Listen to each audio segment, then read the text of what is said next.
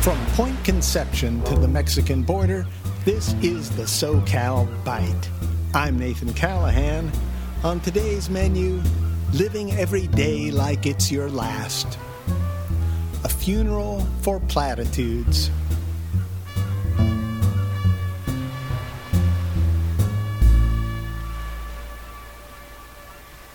It was a graveside service at El Toro Memorial Park. The default minister was a born-again Christian who aimed his improvisational evangelicism at the Jews and Muslims who were present, attempting to convert them. What an ass. Some of my friends said they couldn't bring themselves to support the flower industry, so they didn't remember my soon-to-be buried mother with her favorite material thing, flowers. I guess they never heard of picking their own. My cousin Wendy said my mother's funeral was boring. I wanted to stand up and put people in a better sense of humor, she said. Poor, dumb Wendy. Wendy is in her 50s. There's no excuse for her. The service was missing a live every day like it's your last speech or something, she said. This may not be the right time to talk about this, I answered, standing next to my mother's coffin. But living every day like it's your last is ridiculous. It sounds like a curse or a way of life for end-of-the-world prophesizers, your own private doomsday. The first thing I'd do if I actually knew these were my final 24 hours is panic. Then I think time would slow down. Or at least I'd try to make it slow down to distract myself from crying for the next 24 straight hours. What would I do? I'd sort through the people I love, tell them the bad news, and by then, the end of life as I know it would be nipping at my butt. Thrill-seeking would be desperate and dumb. Doing drugs might be an option, but then I'd be stoned for the rest of my life. I think I'd like to set aside some sober time.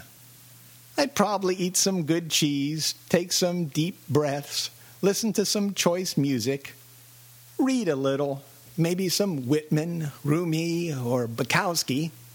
A few paragraphs, tops. I wouldn't want to wait in line or start a novel or fly somewhere or go shopping. As a lark, I might want to dig my own grave, as if I already haven't. At least in the digging, I'd be putting myself to good use. Would I arrange for my funeral? Confess? Have a party?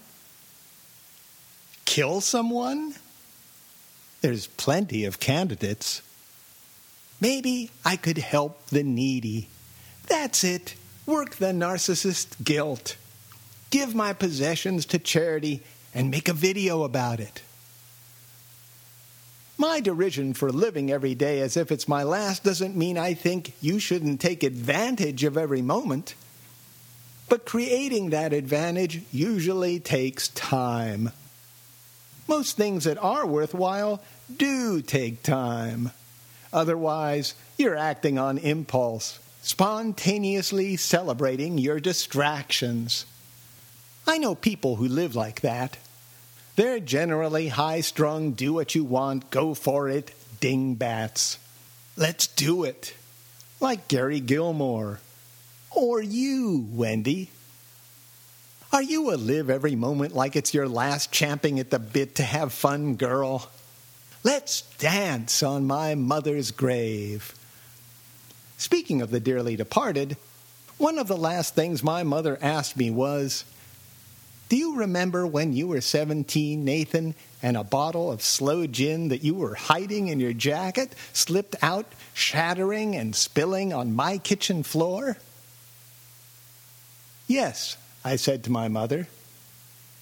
Do you remember what you said then? My mother asked me. Yes, I do, I answered. One day we'll laugh about this." Mom smiled at my memory. I think she even laughed.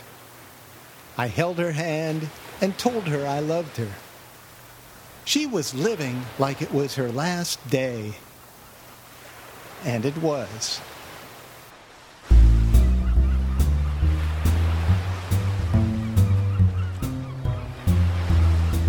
For more SoCal Byte audio essays, visit SoCalByte.com. That's SoCalByte.com.